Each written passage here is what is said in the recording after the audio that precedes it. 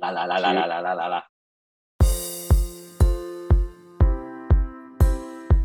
Thank you for joining us for the PEBCAC podcast, a weekly information security show featuring some all-around good people. It is officially week 1 of 2022, and Happy New Year to everyone, except for Glenn. Here's a public service announcement to be sure to start writing 2022 on all your checks. I'm Chris Louie, and with me I have my co-host Brian Deach, who made it to January 1st without a hangover. Oh, Chris, you think you know me so well, but you're correct. No hangovers here. We ring in the new year together as a family up here in about a foot of snow in Flagstaff, Arizona. And for the record, I'll be cashing checks, not writing checks this year. Sounds like a plan. And Glenn Medina, who always picks good wines, so he didn't have a hangover on New Year's Day either. Everyone, welcome back and thanks for joining us. Happy to be back for the podcast number 41 in week 1. Can you believe it? We made it to the end of the year and then some. I don't get it, Chris. So officially week 1 of 2022, but Happy New Year's to everyone except me. What's up? Where's the love? What's going on? Well, we will explain that one in a future episode. You got it. So I'm just planting the seed for an awesome joke. I got it. No guests this week, but now that the new year has started, we are already booking guests out, so stay tuned. Combined, we have decades of information security experience and are here not just to educate, but to entertain. We've got 4 awesome stories for you this week, so sit back, relax, and enjoy the show. For our first topic, we have the age-old question of what happens when you put all your eggs in one basket. One question I get often from prospects and customers concerns single sign-on applications like Okta and OneLogin and password managers such as LastPass and 1Password. Since these applications are protected behind a single authentication method, they can potentially expose hundreds of logins and applications, and are organizations placing all their eggs in one basket by utilizing these services? Single sign-on, SAML, and password managers are meant to strengthen security because it's one strong password to protect hundreds of applications and logins. That way, you don't get people writing down passwords on a post-it note and taping it to their monitor or under their keyboard. While the company LastPass, their users are reporting that they're getting emails from LastPass indicating that there have been suspicious logins into their accounts. That is, someone successfully logged into the account with the master password, but some circumstance blocked the login, such as a sign-in from a new device or a new location. I don't get it, Chris. I mean, or even, I think, Brian, you use LastPass, right? And that's how you had to change your main password and reapply 2-factor, right? Just recently. What's funny is when I think in 2017, the last time they had, a breach, I was telling my wife and kids, it's like, hey, this is what we got to do to set up MFA on LastPass to keep our stuff even more secure. And my son's like, yeah, I already did that like a year ago, Dad. So, kudos out to my son. But yes, Chris sent me a text on my way up to Flagstaff and said, hey, LastPass is the master password's been compromised. And so immediately I got home, reset the master password and updated some MFA stuff to have a little bit of peace of mind. And the kids did the same. Yeah, I looked it up. I remember LastPass having a couple events, and if I'm looking at this right, in 2014, they had an event where I guess a number of vulnerabilities were found against LastPass. 2015, intrusion of the company's server was detected. 2017, Travis Ormanidi discovered a vulnerability in his browser plugins, which I think, Chris, you pointed that out as well. It's like, how many do they have to have before people really go, hey, is LastPass really that good? So, interesting for me. As Ricky Bobby would say, if you ain't first, you're last, right? They're probably a victim of their own success here. But yeah. Their LastPass. Yeah. I do look at this and I'm starting to wonder that maybe I should probably look at alternative password managers right now. Yeah. Yeah, go back to, I think it was podcast number 2 when we talked about our password manager experiences. And Chris did it only because he's cheap. It's open source and it's secure. Yeah. And to LastPass's credit, like we talk about it here, you know, there's nobody that can design a vulnerability free piece of code. And I think LastPass, to their credit, you know, as soon as these vulnerabilities were discovered or as soon as they were disclosed, like they got on it. I remember when Tavis disclosed the vulnerability in their plugin, they had an update out within hours, if I remember correctly. So they're doing their best here, and I think they're doing a pretty decent job of that. But it's one thing you have to consider when you are selecting your password manager, a vendor of choice. So one thought on this, right, would be, so I worked at another company years ago, and anytime a competitor had a vulnerability in their software, everybody was quick to jump on LinkedIn and Twitter and start posting, you know, crap about them. Like, you know, why would you go with this if you wanted a, you know, superior security device? And I always thought, like, you know, until we start employing robots to create our code, we're almost certainly going to have a vulnerability ourselves. I think it's inevitable. And since moving from like a legacy box hugger type of mentality, right, where I was selling appliances and moving to the cloud, that issue kind of still follows you around, right? It's still going to be there one way or the other. I think the biggest difference that you can see right here is that with LastPass, I didn't have to really update any software, right? Like it's all kind of cloud managed. I had to reset some passwords and whatnot. But imagine if you had like a hardware token and there was a vulnerability in there and you had to straight up wait for a new one to get shipped to you in 2 weeks or something like that. Like it's only a matter of time. I think there's benefits of stuff that is cloud managed, but also it's a giant red target on them as well. I think it's better than nothing, right? And the fact that it's a service, you do pay for it. There's some expectation of coverage. I don't know if your information was stolen, what's the culpability from that point on their side? Do you know, Brian? Have you ever looked at that and go, if you incurred damages, does LastPass, because you're paying for the service, can you get damages from them on that? You know, I actually didn't read the terms and services. So I don't know. Chris, do you know?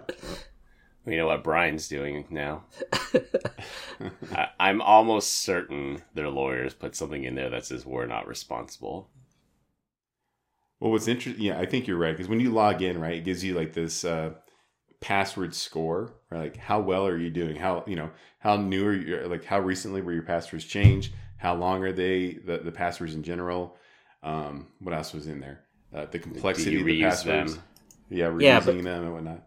But that's just for things that are on your side, right? This is like, if there's like gross negligence, there should be culpability there, right? Don't you think? And I guess the thing is, who defines gross negligence on that?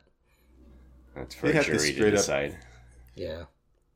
So you can almost say that there's some type of responsibility right here with that, right? Like if they most certainly somehow the email address and the master password were lost, right? So you look at that and you say, well, how on earth is that data not like salted and encrypted and at rest, right? Like why is that even, remotely being able to be pulled out? That's one thing. Number two, that's like only half the keys to the puzzle, right? If LastPass came out and said like, listen, if you can use our platform, you got to do username, you have to have a unique password for your master password, and you have to have device, fingerprinting turning on, as well as multi-factor authentication, then we will assume more security for you. Because even though that stuff was lost, like I was still protected, right? There was no new devices. Even if they did, they would have blocked it, or MFA would have kicked in and I would have not approved the device. And then you have the difficult problem of proving damages. Like what was damaged? Did someone log into your bank account and steal a bunch of money? Well, that's pretty clear that they're damages. But if it's, I have to change 600 passwords on a Saturday afternoon, well, what's my time worth? And is it worth it to file a lawsuit over that? This is like I go on Craigslist and I look for some like high school or college age woke kid to write their little dissertation about how their feelings were hurt that my passwords were leaked. And then I'll get all the money.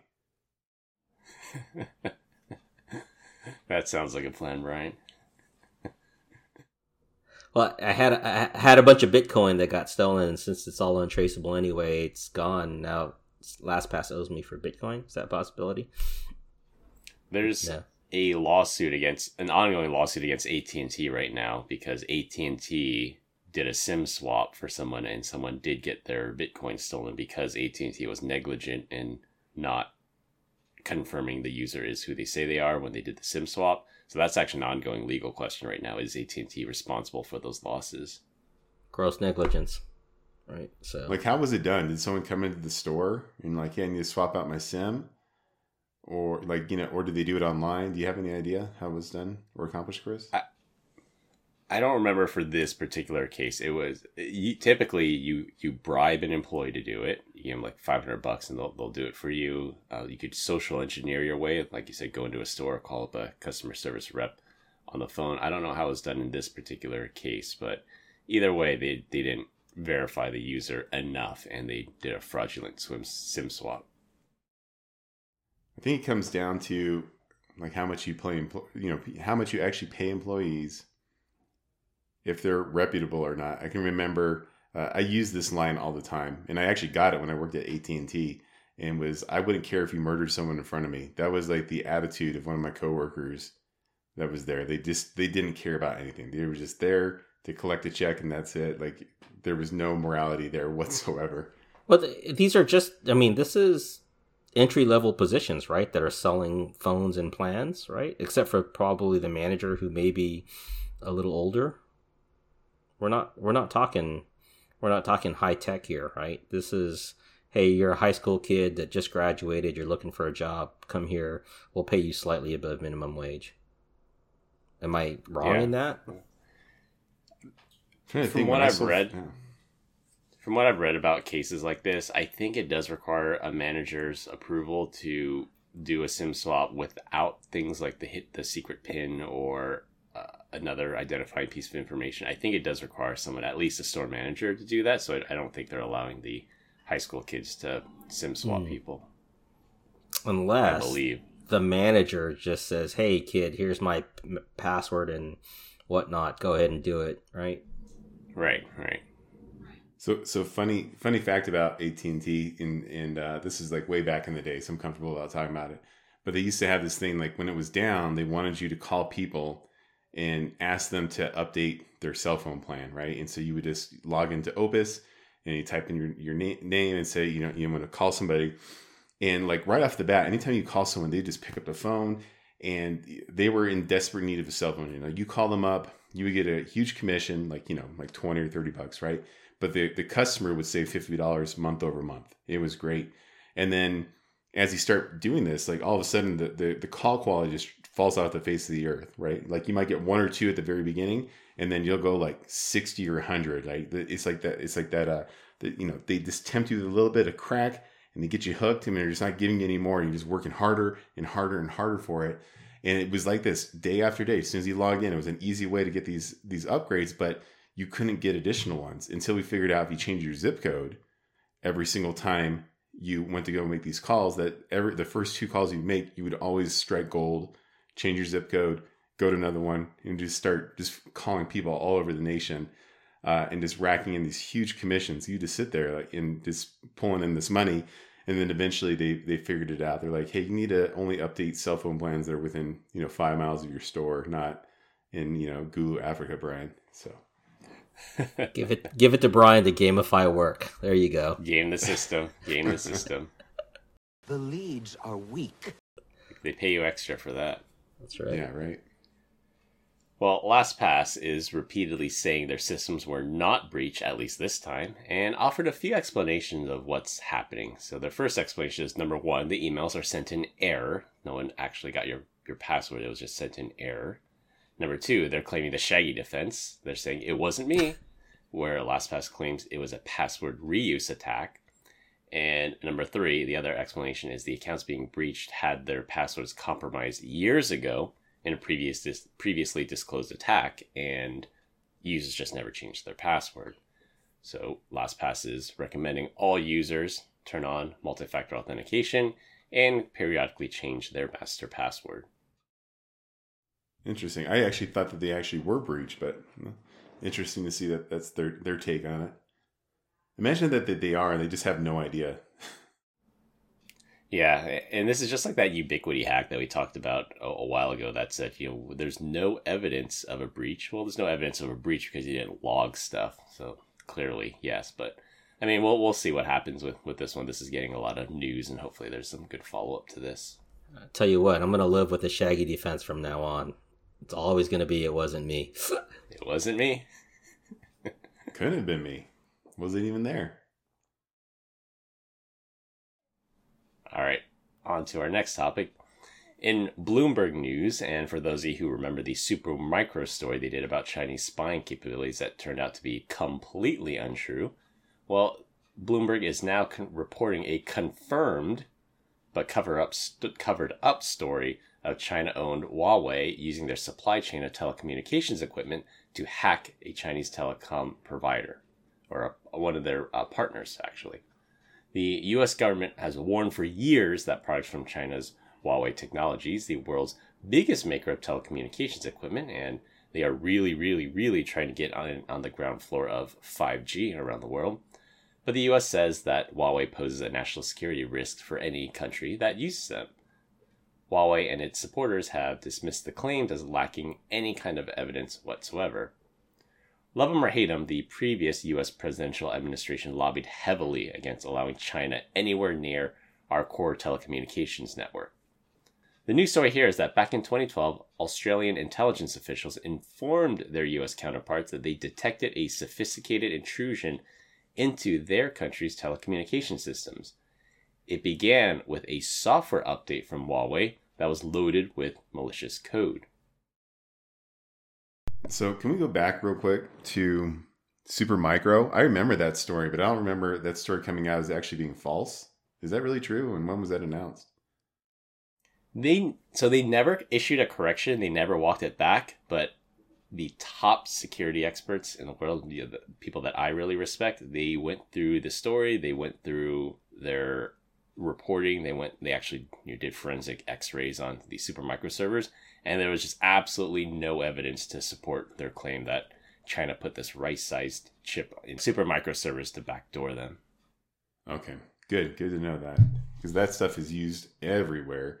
And you know what? I'm with with the previous administration, right, with Huawei. I don't want anything Chinese around our telecommunications or internet, anything like that. So I back them 100% on this. And I think where there's smoke, there's fire, right? 2012 Australian intelligence proves out like that something bad was going on, supply chain or not. There was a way to get in there. I don't know. That's pretty suspect if you ask me.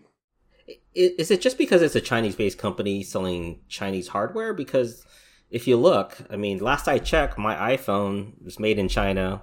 A lot of the laptops, the devices that we use, made in China. So I get that they have probably chain of custody, but are you guys really shocked by this at all? I mean, concerned that there's other things in the devices that you use that may have code on it that could lead to some type of information leak? You guys don't think there's a factor there around that? So there's the hardware, but there's also the software, right? And I think that, you look at our phone or a MacBook, yeah, this stuff is manufactured in China, but the software is coded here in the United States or abroad in some aspects, right? But we have to have some type of peace of mind that there's a clear delineation. I think the problem with Huawei is that they're creating both the hardware and the software, and that's where it kind of tramples that thin red line of accountability. Yeah.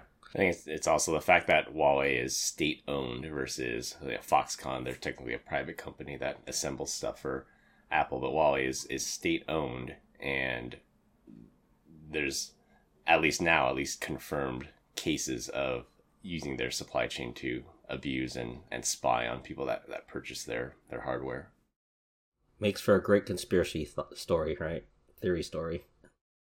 I'm going to say, I went to Huawei's booth in 2017, maybe 2018.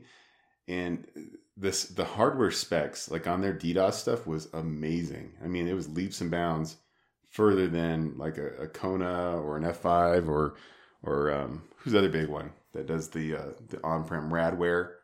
blew me away. And I was like, but it's state owned. That freaks me out a little bit. What was the reality of those specs, right? Because everybody says, "Oh, these devices can you." Do you think that was just a marketing ploy for them, or could they really sustain that? Yeah, gives you a back massage. Yeah, you open the CD tray and it's a cup holder, So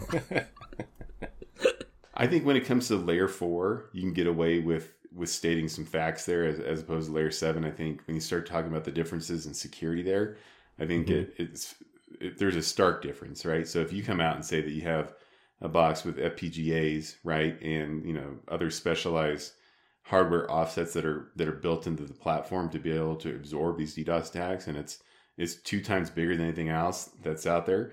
Not bigger attack, but 2 times bigger than any other appliance that's out there. You got to look at that and say, "My God, that's pretty cool."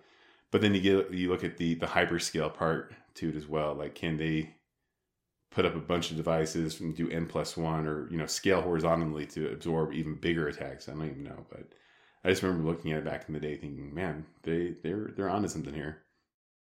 And for your question about sourcing components, I talked to someone who used to work at a firewall vendor, and they said that for anything going into like U.S. states, U.S. federal government, they have specially designed or specially assembled firewalls. They're 100% made in the U.S. The components are sourced from the U.S. and those are marked U.S. for U.S. federal government.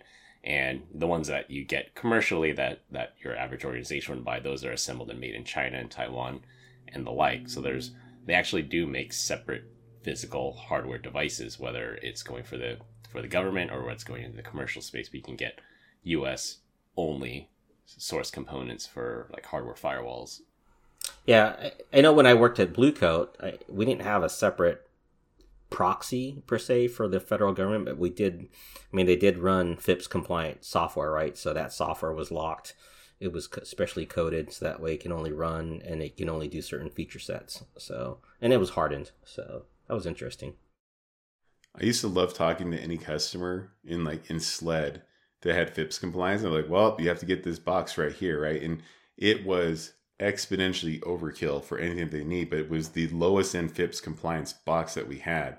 So instead of spending, $20,000, they had to spend like $150.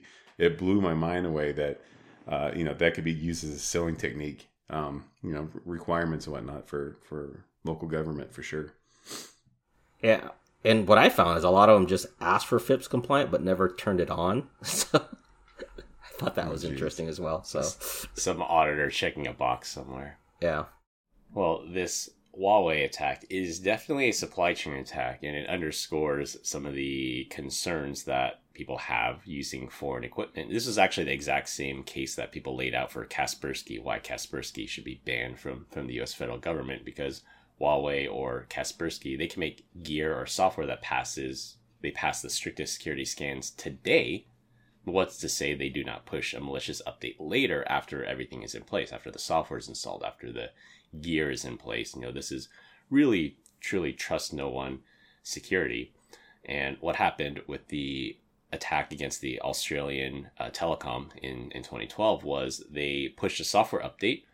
The update had malicious code. It basically created a wiretap. It wiretapped certain conversations or certain parts of the network, recorded it, sent it off to a server in China, and then it actually self-destructed itself. It removed the malicious code after it was done. So due to some insane forensic studies that the Australian intelligence firms did, they were able to reconstruct this and figure out that they were hacked. It's funny because, I talk about this to my wife and kids, and they're like, "Yeah, so," I'm like, whatever. I'm like, you don't understand the grand scale of these. And I think that's the problem with the larger public at hand. Like, they look at this and they're like, well, I don't really care if people know about what I'm sending via text or on a phone call, right?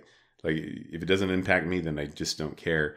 And I said, well, what would happen though? Like, we got into the wrong hands, and forget where you're at or how you feel about vaccines. But let's say one day, like we want to go out there and just eliminate anyone that's either been vaccinated or unvaccinated, right? And they have this source of people on phones saying, "Hey, I've been vaxxed," or "I have not been vaccinated," right? That is now a target on you. It seems like, total never going to happen type of thing, but you have to try to equate it down to something that they can understand and why you should be against it.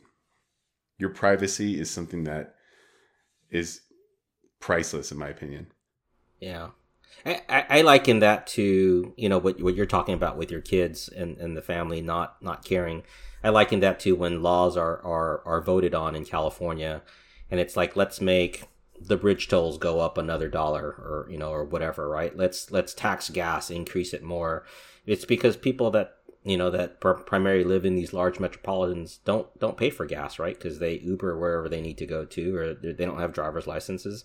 They vote for these increases, and then it affects everyone else that has to commute in. But it's the larger population that votes for that, and then they wonder why bread and milk and Uber costs more than normal, and it's because you're voting for things for tax increases. And like I said, like it or hate it, I mean, I'll pay my taxes, but man, I don't want to pay more than what I have to. So funny story about that. I didn't know, so Uber fares went up in price. And so in Arizona, we don't have the concept of like Uber share. And I was in San Francisco, and I was like, I just picked the lowest one because it seemed like it was the quickest to have them come pick me up. And I get into the vehicle, and then we go down the street, and then like this dude jumps in the vehicle, and I look at him like, you need to get the hell out of my car, man. Like, this is my Uber. And he has his headphones in, and he's like, what the heck is wrong with you, bro? I'm like, and then the Uber guy has to explain to me, he's like, no, this is a shared ride. Like, we're making stops along the way, picking up and dropping off. I'm like, oh, okay. I didn't know that. Yeah. I met some characters using Uber rideshare, good and bad. I'll leave it at that. I have as well, and I won't do it again. So. I think we have a topic for the podcast. Yeah, I was the interesting character in this story, unfortunately. Because you're getting mad at people as they come in and out. Yeah. All right, for our next topic, this came from an interesting question that Brian posed to us in a group iMessage, so I'll let him lay it out. Brian, talk to us about crowdsourced information, the good, the bad, the ugly, the benefits, and the dangers. Yeah, so the idea that I had was like, I guess it's similar to the social credit score with with China. And the idea would be, I posed to both Chris and Glenn and Todd, who you guys don't know. I said, how long until what we put out on the internet becomes our reality, right? And Chris was quick to respond with like, hey, listen, we got the gateway of truth. That's your social security number. But to me, I feel like if I go out there enough and say that my birthday is July 1st, 1908, eventually I'm going to go to, I have no idea, Starbucks or to Kohl's, and they're going to prompt me, for a credit card. And let's say I want to sign up for it so I can get, 50% off or whatever. And then it gets kicked back because like it doesn't match up, right? And I know for sure what the actual date of birth of me is, but how far into the future do you think we are going to be that they're going to start pulling other indicators to figure out who you really are? Like take your online presence and marry that to your real life identity. Or do you guys think it's going to be a complete abstract of the two? I think it'll be a little bit of both. I think that like when you apply, I haven't had to apply for a job in quite some time, but fortunately. But I know when you apply for a job now, part of what they do is they look up your credit score. Like, have you declared bankruptcy? Are you in dire financial straits? They look up your social media presence. Have you said anything racist? Have you said anything bad against the the employer that you're trying to go with? So they collect all these pieces of information, some of which can be crowdsourced information that says, hey, look what this guy said, or are you sure you want to hire this guy? He donated to this particular cause.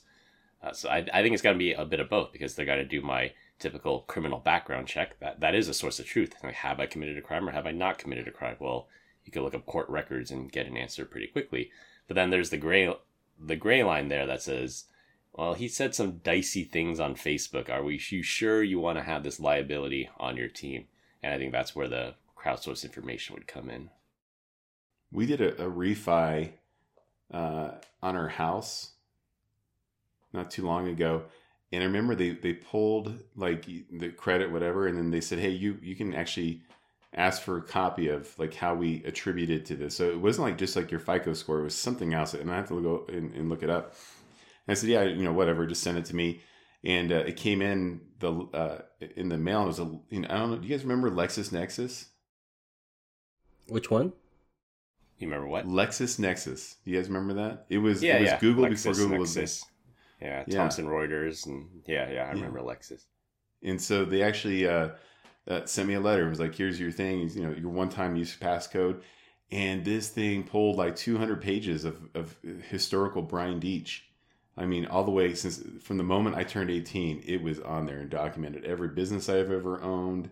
I mean, any credit card I ever applied for, it was on there. I was blown away. And this is how many times Brian called out people at an airport for not washing their hands. I'd be okay with that. And, can you imagine what as your future employer and you called him out? He's like, dude, I remember you. I'm like, you're the guy. You're the big guy that chased me out of the bathroom. Well, dude, why didn't you wash your hands? I probably would ask that. Like, one of the stories that came out just a couple days ago that prompted me and said this would probably be a good topic for the podcast was that a 10-year-old girl was asking her smart device, like, give me some challenges, and the mom and the daughter were playing, like, can you roll over with a shoe on your head or something like that, just random challenges. And the smart device, or the smart assistant, picked up on a current TikTok challenge, and that should make a lot of people cringe, because any kind of TikTok challenge is cringeworthy for sure. But there's a TikTok challenge going around that says plug your phone charger in halfway into the outlet and stick a penny in the middle, and then, that pretty much shorts it out and it blows up. And I guess this smart assistant combed through the internet and looked for some challenges, found this TikTok challenge, and told the 10-year-old girl, go find your phone charger, stick a penny in the middle, and see what happens. And that freaked out the mother completely, understandably. But it's that crowdsourced information. How can I get my link to the top of Google or whatever search engine the smart assistant used in order to spread information like this out? And to their credit, the vendor of these smart assistant, they fix this right away. But occasionally things like this get through, and that's because these smart assistants, they go on the internet, find out what's the top result, and just read it out to you. How many more are like that are out there that we don't know about or don't hear about? That's concerning, to me anyways, as a parent. For our last topic, and this will be a rotating topic every week, since this is the first episode recorded after Christmas, did you guys get anything cool for Christmas, or did you get the family anything cool? So I got a smart jump rope as a gift. I haven't tried it out yet, but the concept seems interesting. I also picked up a 3D printer for myself. It was on sale and couldn't resist that. It has not come up yet, but it's something that always interested me. Give me enough time and I'll print up some PebCac merch that hopefully I'll have in time for a 1-year anniversary episode. So I got the kids always ask for like one big ticket item. So it was a mix. Like there was like, some clothes, like an Apple Watch, I think, Legos and whatnot. My wife did get me a newer DJI drone that's a little bit more portable. And that thing is phenomenal. I can't even tell you how capable that thing is. It's so much fun. Nice. So I want to know, what does a smart jump rope do? Does it jump by itself? Does it count? I gotta know. I think it counts. Yeah, it syncs with your phone, and then it says how many jumps did you do, and how many calories did you burn, what was your intensity. So I think it just collects that data, gives it to you, and then presumably probably sells it to someone in China at the same time. Yeah. And then it audibly says, don't stop, you're still fat. And you're like, oh, yeah, exactly. Yeah, so my favorite middle daughter, and I say that because I have a favorite oldest daughter and a favorite youngest daughter. They're all my favorites. Well played. Yes. Got me some cool socks to wear for the podcast. She knows we do dad jokes of the week, and so she got me some socks that say, socks for the halibut. Nice. So thank you, Harley. Love them. So appreciate it. Call out to her. All right, and the topic of the dad joke of the week. Dad joke of the week. We continue to get great comments about it, so this week I'll go. A string walks into a bar. The bartender looks and says, "We don't serve your kind in here." So, disheveled, the string leaves. He twists himself up, parts his hair, and then walks back into the bar. And the bartender says, "Aren't you the same guy from just a minute ago?" The string says, "Nope, I'm afraid not." Wah, wah, wah. Brilliant. I don't care who you are. That's right. That's a dad joke right there. All right, to wrap things up. Users are reporting that their LastPass accounts have been breached, but LastPass is denying it. Bloomberg News finally published the smoking gun in the case against Chinese-owned Huawei. Crowdsourced information can be potentially dangerous. And the host had an awesome Christmas. That's all we have for this week. We hope you enjoyed this week's episode. You can find us all on LinkedIn. Links will be in the description.